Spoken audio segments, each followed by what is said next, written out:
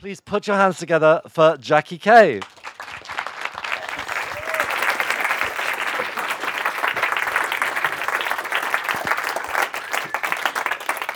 Hello, hello, hello. Thank you so much, everybody, for coming. And it's a huge pleasure to be here. And thank you, Patrick, for winding me up like that.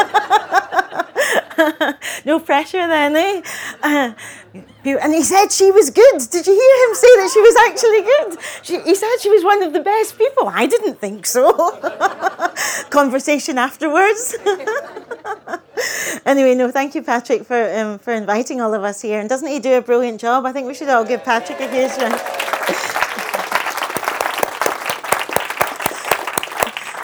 It's a really a massive act of generosity to run a festival like this, and to really invite all of us into the hospitality of the festival itself. It's kind of its spirit.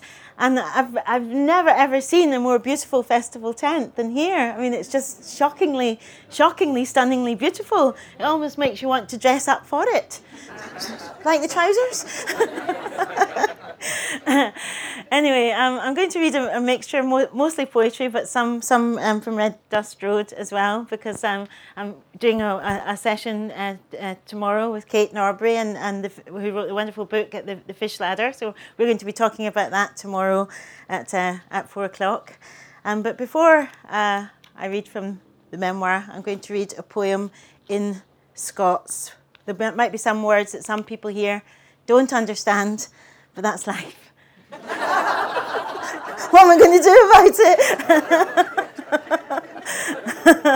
And this is a love poem for my partner Denise, who's here. I'm lucky enough to have her here.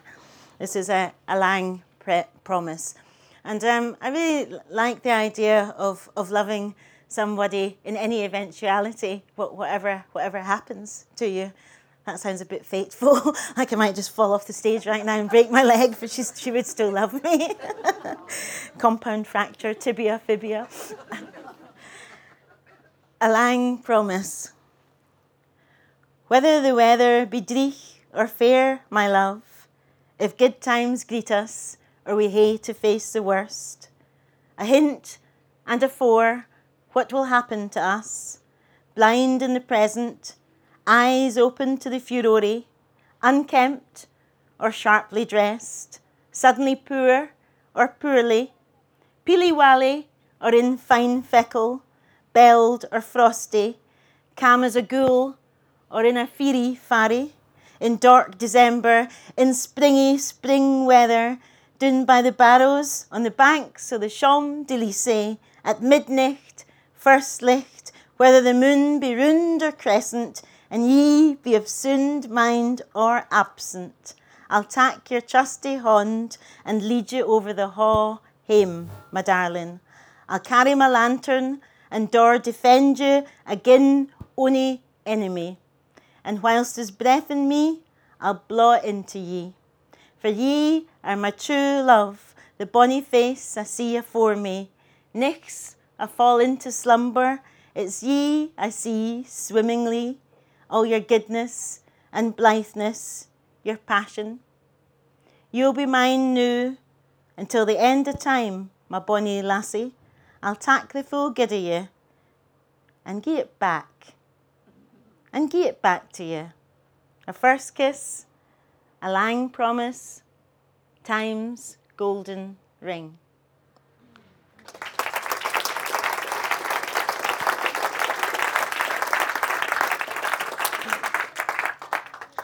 Thank you very much. That was a nice wee clap.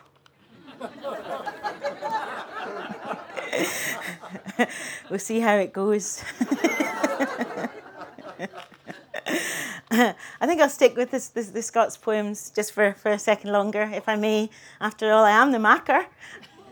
I love the word macker. When they asked me to be macker, if I wanted to keep the name, and I said, of course, because who else has the name macker? And whether people know what it means or not, I hope by the end of the 5 years people will know what it means, but it does come from the old word make. And I went into Garden Centre the other day, and this man in Torrance near Glasgow, and this man said to me, "Am I right in thinking you're the macker?" I said, aye, you're right in thinking I'm the macker. And it felt quite good, felt quite good to say that. Yeah. In fact, it was the same garden centre, weirdly enough, that I was on the way to one day when I'd been asked if I would, I'd asked if I would accept a call from the First Minister, and they said she'll be calling around such and such a time. And I waited around my house for about an hour and a half and there was no call. So I thought, right, I'm taking my mum and dad out for their tea and scone, like I promised I would. And so we were on the way to this garden centre when the phone rang and it was the First Minister. So I had to pull up the car and she asked me if I would be the macker. And I said yes, but I was a bit taken aback and overwhelmed. But I said yes, and then I said, would you talk to my mum? I'd been told that when I spoke to her, I must address her properly and I must say, hello, First Minister, which I duly did. When I handed the phone to my mum, she said, hello, Nicola. Am I proud of you, dear? It was a bit of a weird, and then we put the call down. My dad, who's 91, was sitting in the back, and he said, who was that on the phone? My mum said, it was the First Minister, John, and he went, who? So it was a bit like a Bruns sketch or something. The First Minister, who? It went on for some time until he cottoned on. Anyway, so this is a poem called Fear, and it's the old Scots word for friend, along with Joe. Companion, friend.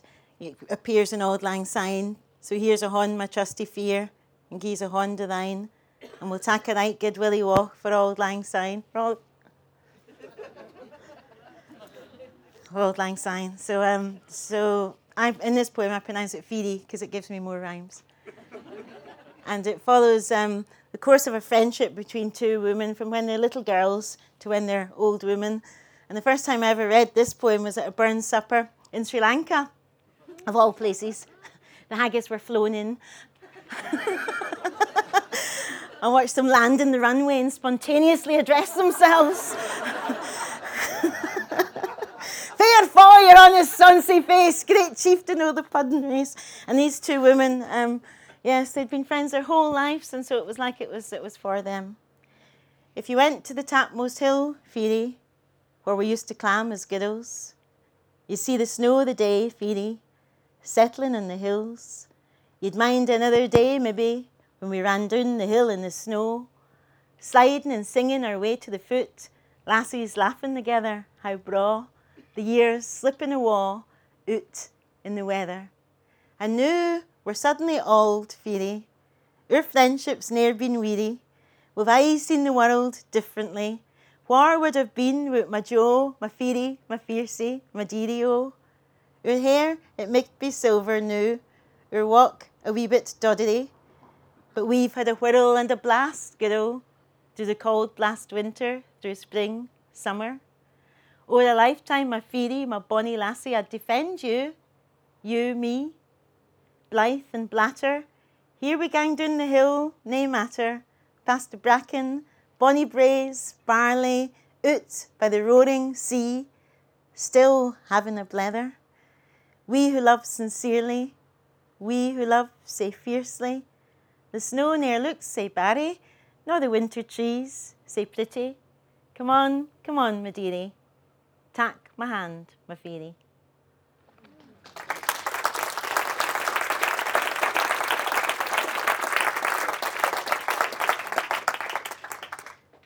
Thank you very much.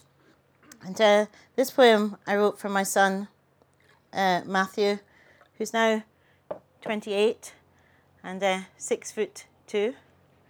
Tell me I don't look old enough. Tell me I do look tall enough. And it's strange how some poems kind of kick around for ages before you write them, or some experiences stay around for ages before they get snapped into something other than themselves. So this is from a time when he was 4, when he had a massive febrile convulsion. This is called The Returning. And when you came back, Matthew, and your 4-year-old body stopped its shaking, and your temperature fell to nearly normal, you had lost all your words. your soft mouth silent as a rosebud, and your cheeks lit like the sky after a double rainbow. All your words flown like winter birds, as if the fit shook every new word just learnt off your tongue. And when you came back, Matthew, gift of God, you could have come back as a girl, your curly hair grown long in the space you'd been gone, it seemed, and softer, soft as the new beatific smile on your face, benevolent, free of the world's wrongs. I held your small shape reborn in my arms, each eye shed a single tear, and I waited, and I held my breath. And then I saw a silent word in your face, and you were back, and full of grace, back as if back from the long lost, the missing, and the dead.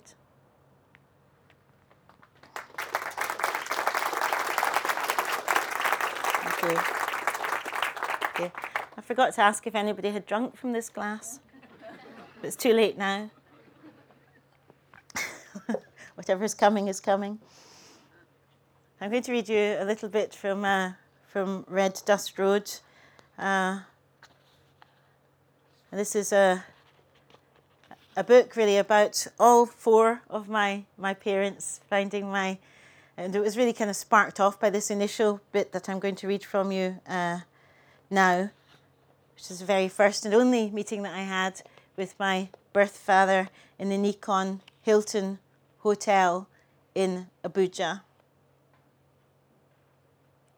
And it was very funny when I was trying to trace my birth father, because I thought it would be very difficult to find, but in the end I found him very, very easily. I put his name into Google and up popped Pop.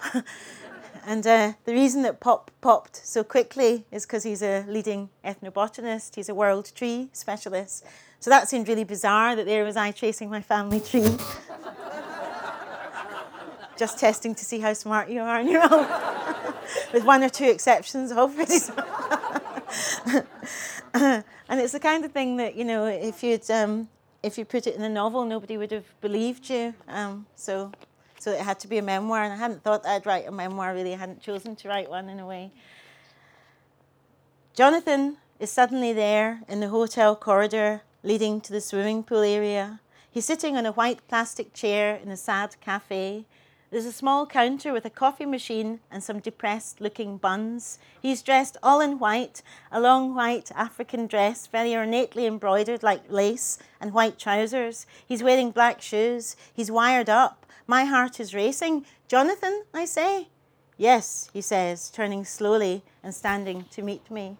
I hadn't meant to meet him here. I'd been sat at the swimming pool by the bar, looking up at every black man coming through the opening in the wall.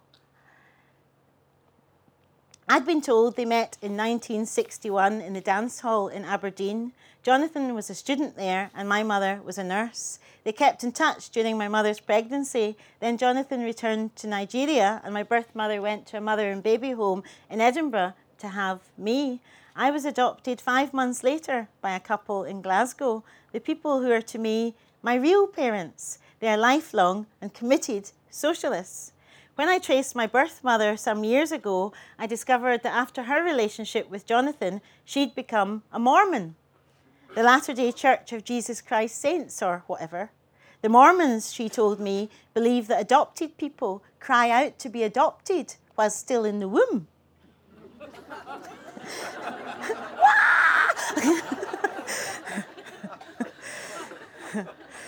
When I told my mum that my mother was a Mormon, she said, "Oh, Jesus. That's the pits. Why not have a wee half bottle and forget all about it?" And now we're in the room. I'm about to have a conversation with my birth father for the very first time. Jonathan is moving about from foot to foot, shifting his weight from side to side like a man who is about to say something life-changing. He begins, "Before we can proceed with this meeting, I would like to pray for you and to welcome you to Nigeria." I feel alarmed. Extreme religion scares the hell out of me. It seems to me like some kind of madness. But it's obvious that Jonathan won't be able to talk at all if I try and skip the sermon. So I say, okay then. And he says, sit, please. And I sit. He plucks the Bible from the carrier, from the plastic bag. Then he immediately starts whirling and twirling around the blue hotel room, dancing and clapping his hands above his head, then below his waist, pointing his face up to the ceiling, then down to the floor, singing, "Oh God Almighty, oh God Almighty, oh God Almighty. We welcome Jackie Kay to Nigeria. Thank you, God Almighty, for bringing her here safely. She has crossed the waters. She has landed on Nigerian soil for the very first time. Oh God Almighty."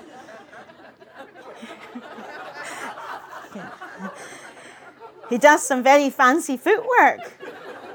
He's incredibly speedy for a man of 73. He's whirling like a dervish. Suddenly, he takes off his shoes and kneels on the floor and reads the first of many extracts from the Bible. He seems to half read and half recite them. As he recites, he looks at me directly. An odd look, quite charming, slightly actorish. The sermon for him is a kind of performance. His whole body gets thrown into it. God has given you this talent. You're a writer. You have written books. You have been blessed. God already knows about you. Now, all you must do is receive Christ and your talent will become even bigger and you will become more focused. Amen. Don't think for a second that God has not been waiting for you. From this moment on, you are protected. God protects the talented. Amen. You can walk through fire. You won't get burnt. You can swim in dangerous waters. You won't drown. Don't even bother with your hotel safe. God is looking out for you. I shift uneasily in my seat. Christ Almighty, my father is barking mad.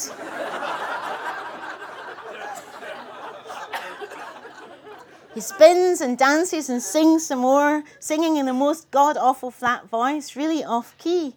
The singing sounds like a mixture of African chanting and hymns. It's a shock. Despite the fact that he can't sing, his performance is captivating. I watch his bare feet dance around the room and recognize my own toes.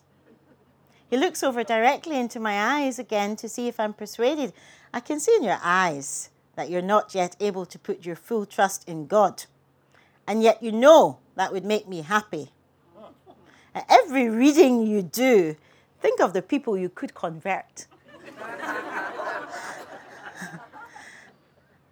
I think of the 12 people at a reading in Milton Keynes Central Library on a rainy Thursday night. Think of the people you could bring to the Lord if you get ready to receive Christ. I try and look as non-committal as possible. I start to think I should try and get this to stop. It feels like a kind of assault. He senses me thinking this and says, just one more extract from the Bible. I prayed to God you would be patient, and you are being patient. I prayed to God you would be docile, and you are being docile. He wants me to be cleansed of his past sin. If animal blood can cleanse sins under the old law, how much more can the blood of Jesus Christ cleanse us and prepare us for glory? I realize with a fresh horror that Jonathan is seeing me as a sin, me as impure, me, the bastard, illegitimate. I'm sitting here on this hotel room chair, little better than a whore in his eyes, dirty and unsaved, the living proof of sin. Christianity has taken away his African culture and given him this. I'm thinking of colonialism and missionaries and not properly listening. God knows how long it's all been going on for now. I keep trying to rouse myself and ask him kindly to stop. And from Jesus Christ, who is the faithful witness. Anyway, so that went on for 2.5 hours. I've zoned out now, drugged by his voice. I go in and out of consciousness like somebody who's very ill. I can't see properly. Pages of the Bible are flying around the room like hummingbirds. I'm desperate for a drink. My glass of wine is sitting on the table in front of me, but it seems disrespectful to drink alcohol in the middle of my own personal service. Thank you for your patience, Jonathan says again, after another half an hour facing up to eternity. The tears are pouring down my face. I can't stop. It's a flood. It's self-pity. Jonathan is delighted to see them.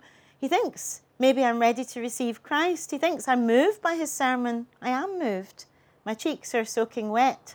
I wipe them with my bare hands as Jonathan's voice goes deep and he lifts his hands in the air and he claps and he spins like a windmill. I think, maybe it's nearly over.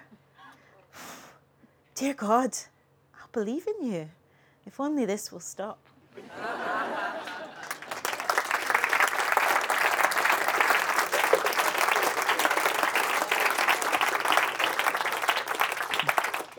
Thank you very much. What a lovely bunch you are. So I'm just going to read you a tiny bit from later on in the book. Every family holiday that we went on as kids, my dad would sing to my brother or I and my mum, and he was really great at making up songs as well. I remember one of the first holidays that we went to the Isle of Mull, and my brother, who's actually the same colour as me, although he doesn't see himself in the way that I see myself, and said to me one time, "You're making a complete arse of yourself, by the way, going round telling people you're black."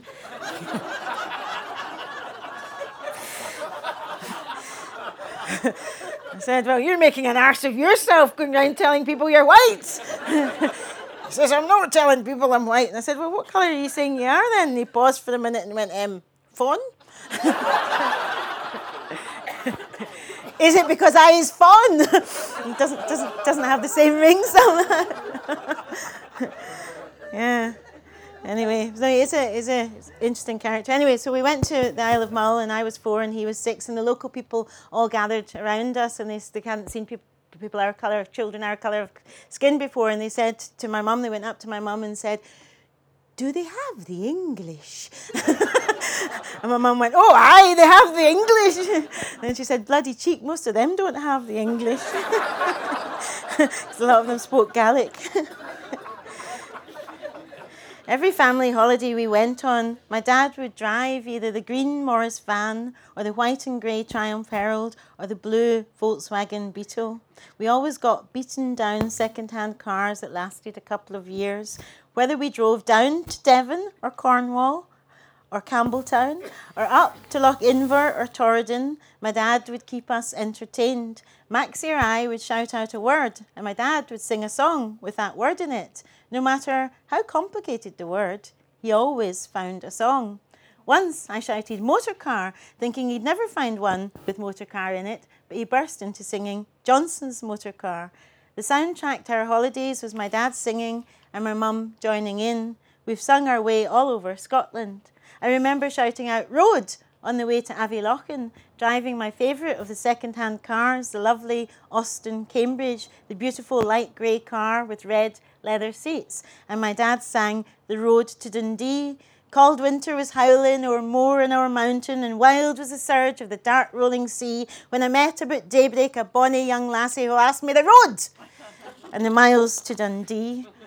And sometimes he'd think of more than one song with that word in it, and so it would go straight into it's 2:45, there's no one in the place except you and me, so give me one for my baby and one more for the road.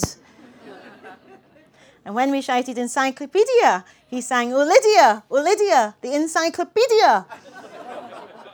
The Queen of Tattoo, an old Marx Brothers song. And when we shouted oil can, he sang, "Oh, the sun shines bright, oh, the sun shines bright in my oil Kentucky home." To gales of laughter. So yes, that's that bit. And oh, thank you.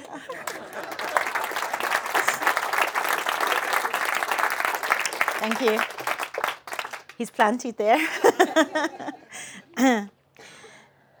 So I'm just going to read you a couple more, and then I might stop in a bit and see if you've got anything that you want to ask, and then I might read a little bit more.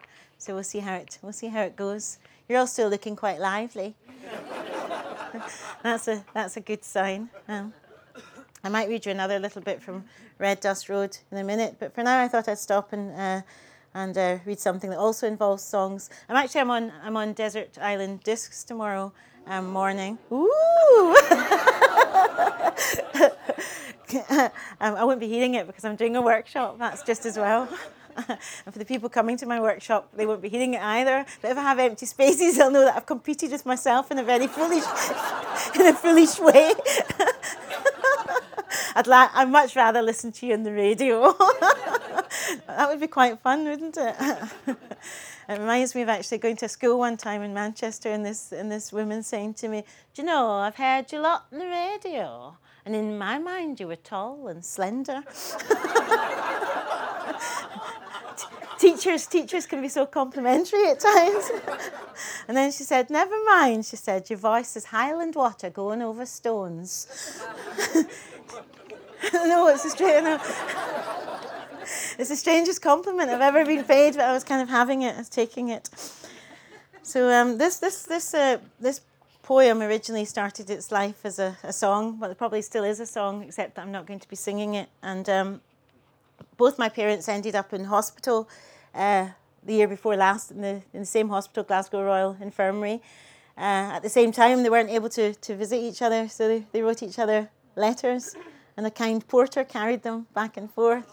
Oh, and it kind of broke my heart how beautiful that was, of being sort of married for 60 years and still desperately wanting to communicate with each other. But while we were in hospital, I was just thinking of the ways in which people get often seen in hospital. And when my mum came out, I had to have a Zimmer, and I bought her a poppy red Zimmer, very sartorially pleasing one. And on her first trip out to the hairdressers, she said, "Jackie, she's seen all the women crowding round me in the hairdressers. Talk about Zimmer envy."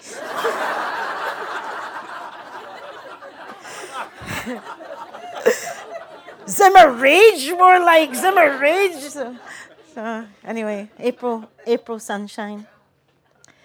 When the people who've lived all of their lives for democracy, survive to see the spring, April sunshine, it's a blessing. It's a blessing. In the hospital, this bleak midwinter, you were just an old woman. You were just an old man. Nobody imagined how you marched against Polaris, how you sat down at Dunoon, stood up for UCS.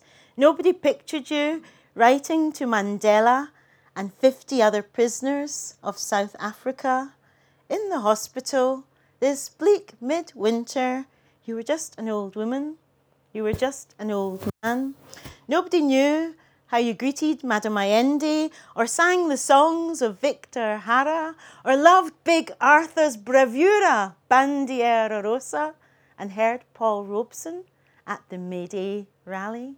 You were just an old woman. You were just an old man. Nobody knew you saw all of 784, the Steamy and the Bevlers opening nights, how you cried with laughter, how you stood up for the arts, how you stood up for the arts. In the hospital, throughout this long winter, you were just an old woman. You were just an old man. How you went to concerts every Friday at Razmad, and how just last Saturday you were mad. You couldn't march against Trident with Nicola Sturgeon. You say one less missile would subsidise the arts for the century. You say, which politician will stand up for the arts? You would have struggled with your new grey stick. You would have walked with your poppy red Zimmer to march against Trident once more, to march against Trident stridently. What do we want? You say, peace in society. Time has not made your politics dimmer.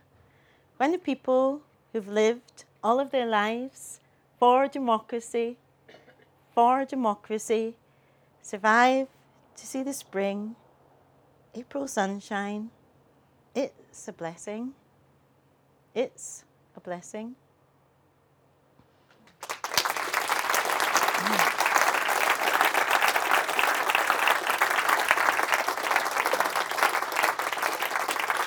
Thank you. Thank you very, very, very much. So when I'll return to Red Dust Road for a little bit, talking about blessings, and other kinds of blessings. So this is a little later after after I'd had the 2.5-hour sermon in my hotel room, we went to the bar where I had sat down and had a drink. A whole glass of wine in a oneie, basically. Well, wouldn't you? And so after that, something like this happened. I'm just trying to find the right page. Yes, it's disappeared. Yes, here we are. So, yes, I'll just read you another little bit about this, just because I can, and because we're in North Cornwall at 4 o'clock in the afternoon. And it seems a perfect little piece to read you.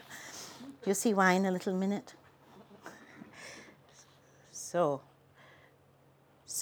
Jonathan says, you said in your letter that you didn't want to answer to a man. That is an odd thing to say. He laughs his high laugh, which is a bit like my laugh. So, if you're not married and you do not have a boyfriend or such, how do you cater for your sex drive? The question flies straight out of the blue African sky and flaps around me like a rare bird. I blink and knock back some more cold and indifferent white wine. I think to myself, what have I got to lose? I imagine that he'd think of my lesbianism as deviant, disturbed even, perhaps the sly work of Satan. But by this hour in the long day, I have a devil-may-care attitude and couldn't care less if he gets up from the table and walks away, or if he gets down on his knees and asks me to repent. What the hell, I think to myself, slightly inebriated. Bring it on! Still, I hesitate a little longer, vacillating between bravery and cowardice. You can tell me. I'm your father, he urges winningly. It's the first time he's said this simple sentence. He sees it working and repeats it with extra condiments. I'm your father. You can tell me anything. I love you and I accept you because I'm your father. There can be nothing that would shock me. It's the first time, too, that he's appeared really interested in anything about me. Just my luck, not in my son, not in my childhood, not in my university days, not in my books, not in my parents, but in my sex drive. Fucking brilliant. Well, you know the woman that you spoke to on the telephone? Yes. Well, she's my partner. What do you mean? She's my partner. How so? She's my lover. We've been together for 15 years. I don't bother telling him that just before I flew to Nigeria, Carol Ann told me she didn't love me anymore and wanted our relationship to end. Too complicated. Oh. You mean you're a lesbian? He credits the word lesbian with 3 syllables with emphasis on the last. Lesbian. You mean you're a lesbian? Yes, that's right. I'm lesbian, I say. Despite myself, I'm agog to see how he'll take this news. Okay. He says a string of okays like prayer beads. Then very quickly he says, okay. Which one of you is a man? Sorry, I say?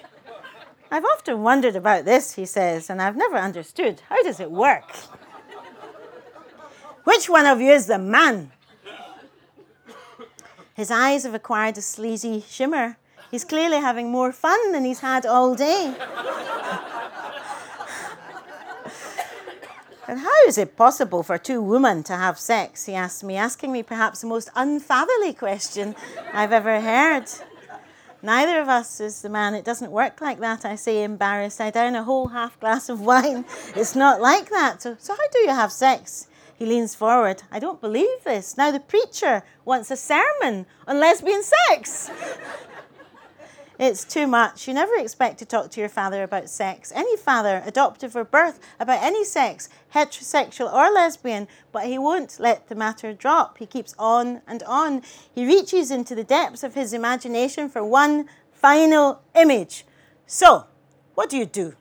You squeeze each other titty and so on and so forth? And the rest, I say, under my breath, sweating now. I look at the turquoise blue of the pool with some longing. I would love to run along the diving board and take a beautiful, breathtaking dive into the pool. Not a belly flap, not a lesbian belly flop, a beautiful fish arc of a dive. Jonathan seems to sense that he's not going to get more salacious details out of me. Strangely enough, though, he's not been at all judgmental in the way I'd feared, so that's something. Quite the opposite. He says to me, "When you get home, get out the Bible and say a prayer for each other in front of God, and God will recognize your relationship." I don't mind a woman. God doesn't mind a woman, he says. It's the men he minds. He screws up his forehead in disgust. It's the men who wants to wear frocks that I mind. I thought at first he was referring to transvestites. Then I realised that he meant gay bishops.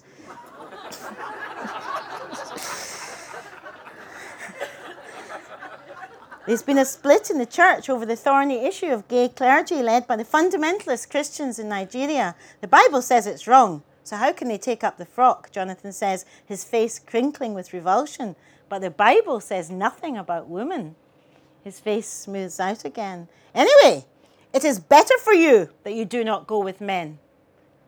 God intends you for higher purposes.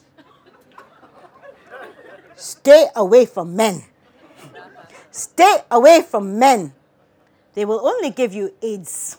And God wants you all for himself. God has a unique plan for you. Heavens, I think. Now God is even involved in my sexuality. What a turn up for the book.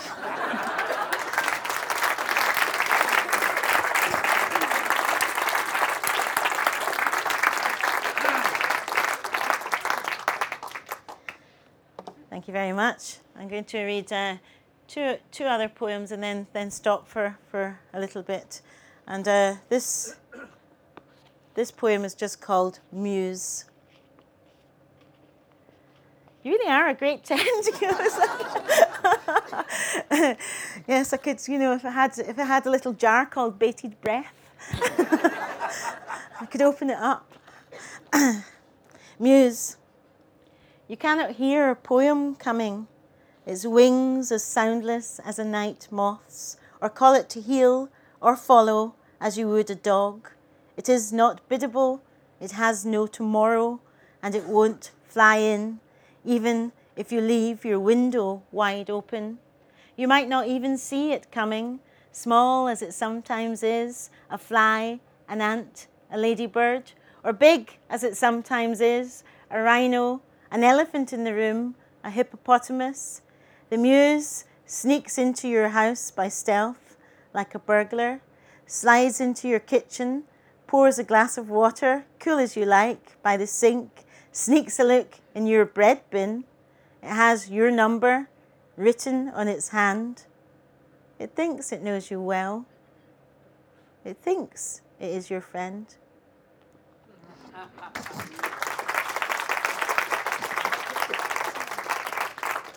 So two more before I stop. This poem I originally called Planet Farage. And then I changed the title, rather optimistically it seems now, to Extinction.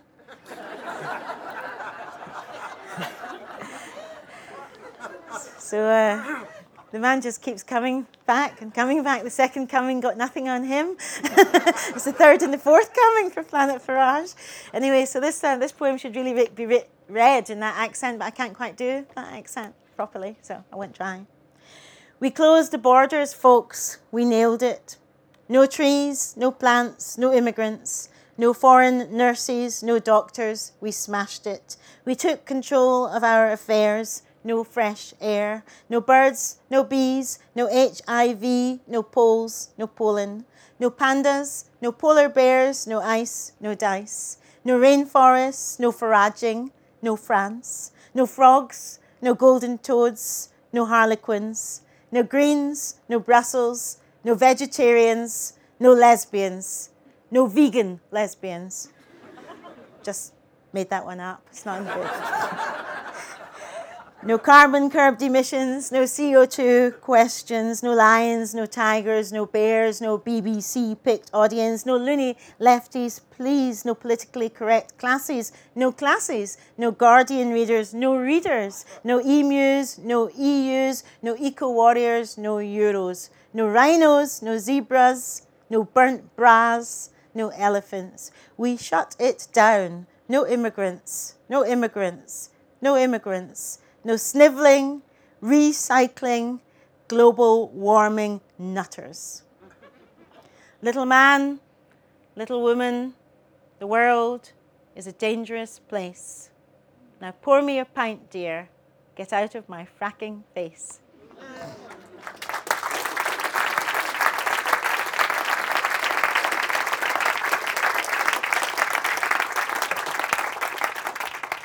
Thank you so much. That's one of these strange poems that keeps changing with the times in different ways.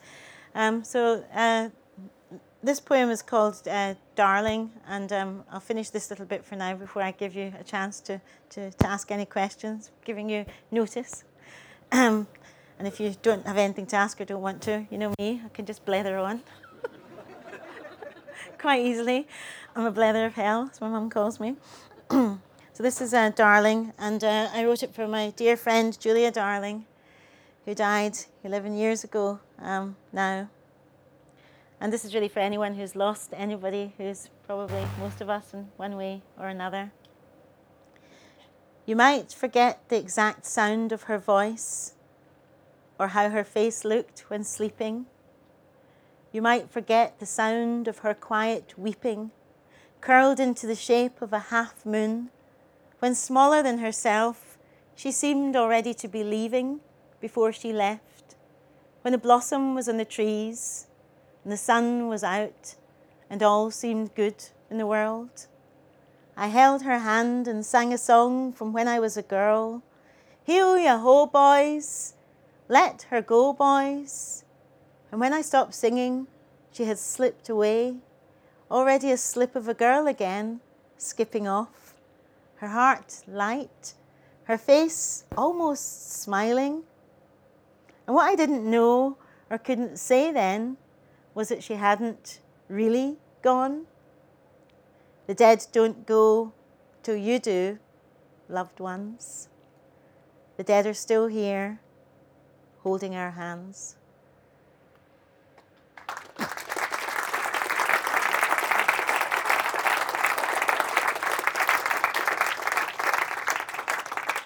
Thank you very much. Thank you to everybody here, especially to Fred back there and Phil that are doing the hard work of the crew, and to all the volunteers that work at this festival for making it bright and interesting. Anyway, who wants to kick off? Tiffany, have you got something to say? If just as usual, if you've got any questions, just can you wait till the microphone's there? I don't have a question. I was a little overcome. Or a comment. You overcome.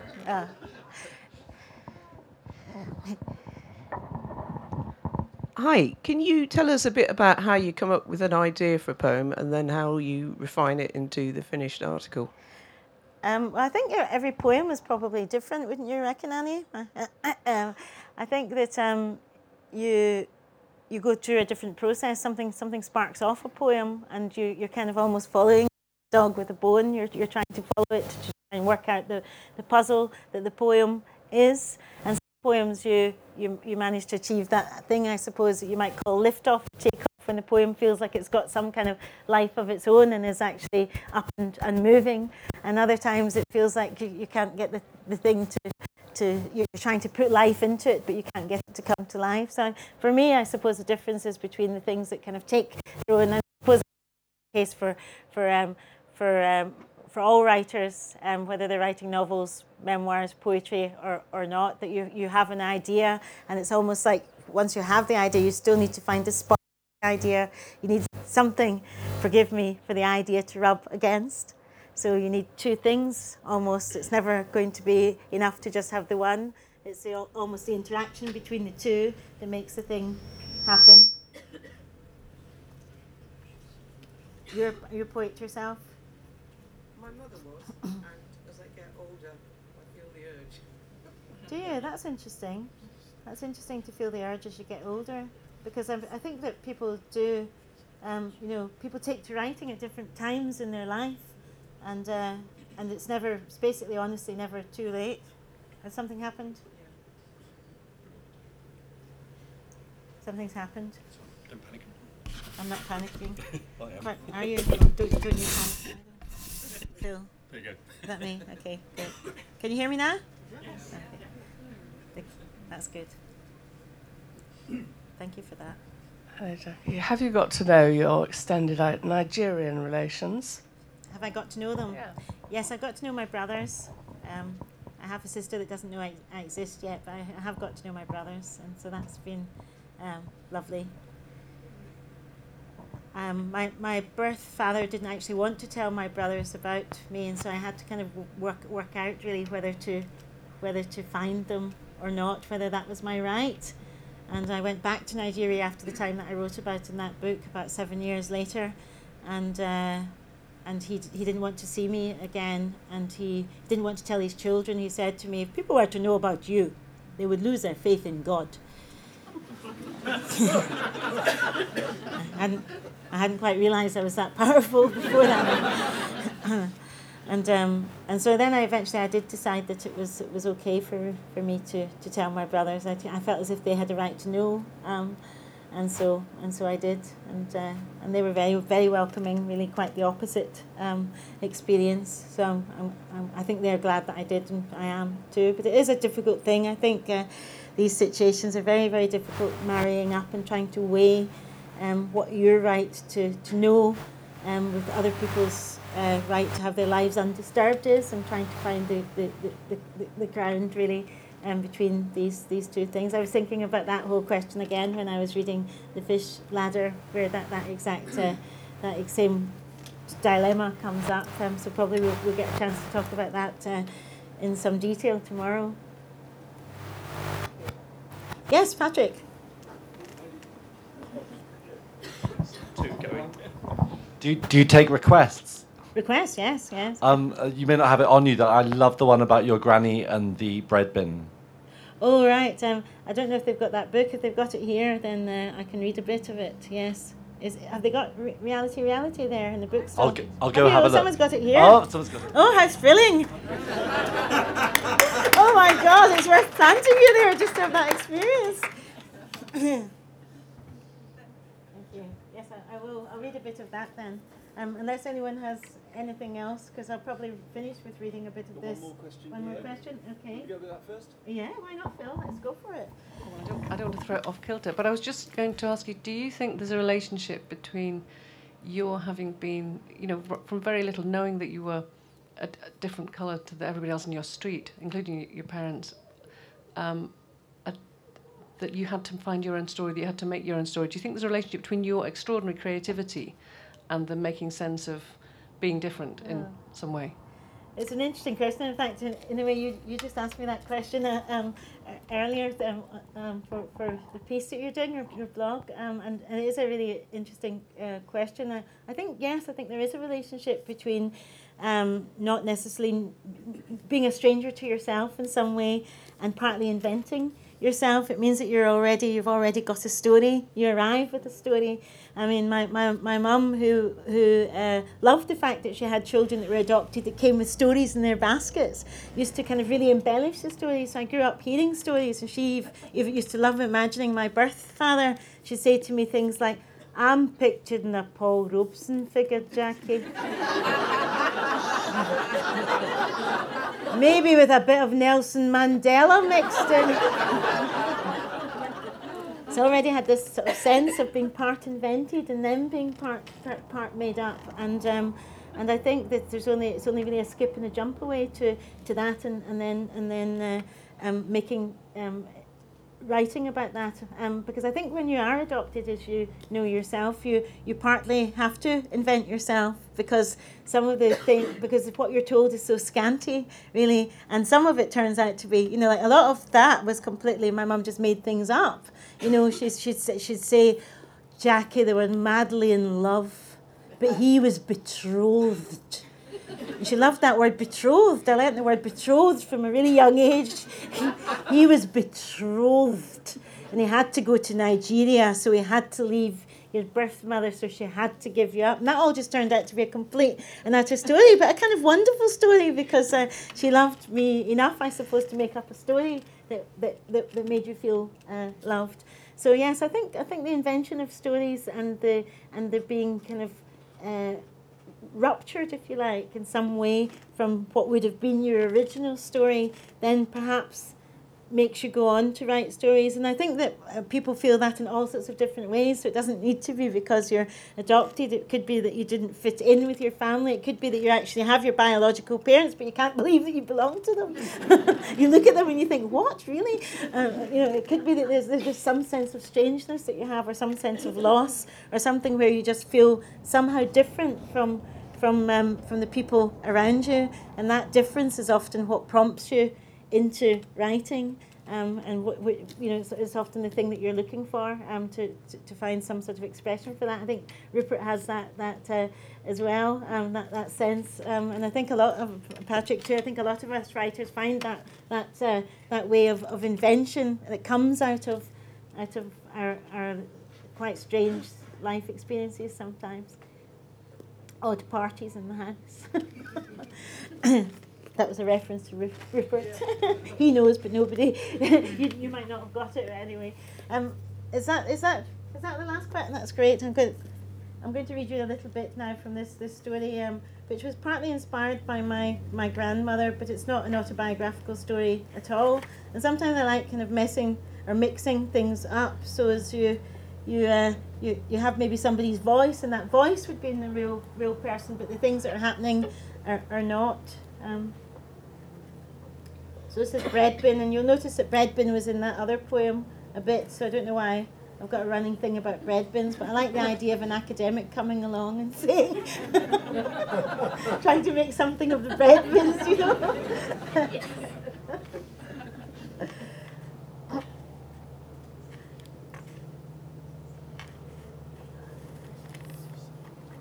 And I quite like creating older women characters, because it seems as if past a certain age people become invisible, and being interesting characters just goes. So this was partly inspired by my grandmother, who lived to be old enough to add on the half years, 91 and a half, Jockey. The half years are really important. And she was she had a real turn of phrase. I remember when Ian McEwan got shortlisted for the Booker for the second time, she said, well, Jackie, the fat sow's arse is always greased.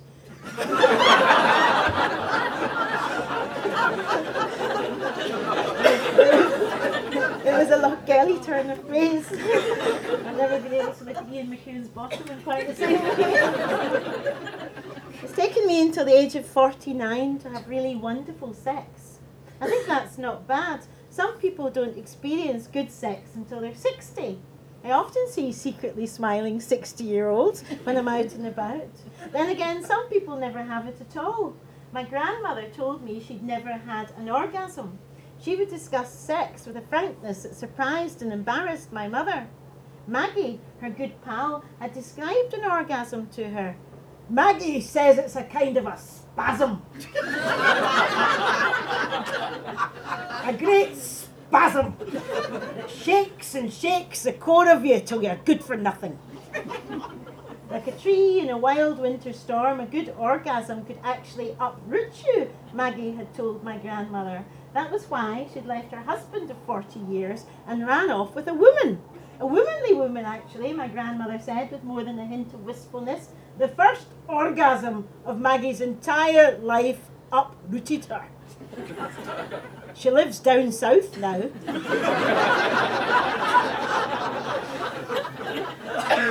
Oh, what a shame, I said, delighted. My grandmother nodded, sipping her tea, a little sorry for herself. Then she snapped out of it.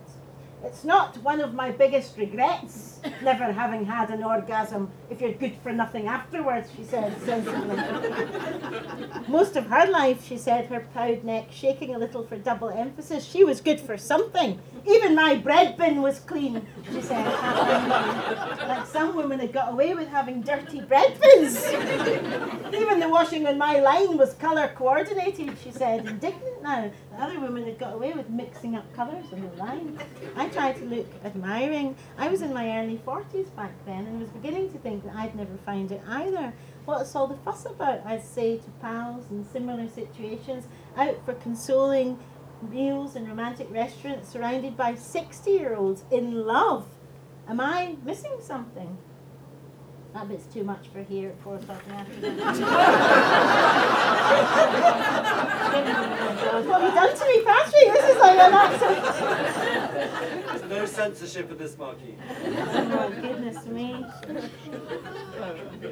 No. I began to think my grand, just to skip straight to the end, so sorry, I'm a terrible coward. We haven't got the time, no. Run out, I've got 1.5 minutes left. I began to think my grandmother was right, that she hadn't missed all that much. The lovers I had either seemed to run away with their orgasms as if they were secret nuts to nibble on someplace far from me, or they shrieked the place down, making elaborate and excruciating expressions on their faces, slapping the bed and slapping me and frightening the hell out of me. Those ones made me feel that I was trapped in some sort of Edinburgh Fringe performance show.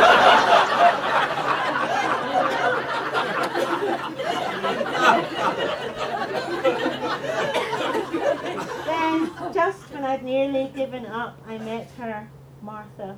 We were sitting opposite each other on a train. We chatted for quite a while and I fell asleep for a little dreamlike time. When I woke up, Martha smiled at me. There was something in the way that she smiled, a kind of openness. I just knew then that I would wake up to many, many more times with Martha smiling at me. We courted for a long time. Drinks, dinners, chats, emails, texts. And then one night she was round at mine and the thing happened to me. It went all the way through me. It sped back to my birth and hurtled towards my death. It went through me like a train, like a boat upturning, like a tree in a wild storm. A couple of days later, I phoned my 85-year-old grandmother to say that her pal Maggie had not been exaggerating. I've got a new woman in my life, Gran! I shouted down the phone. She was very hard of hearing. Good, she said, good! But has she got a clean bread bin?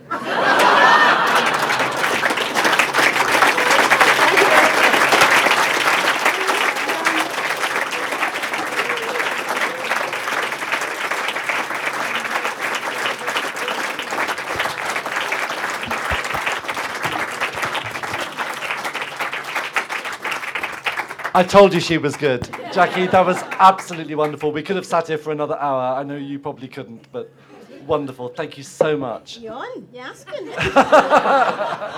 Thank you.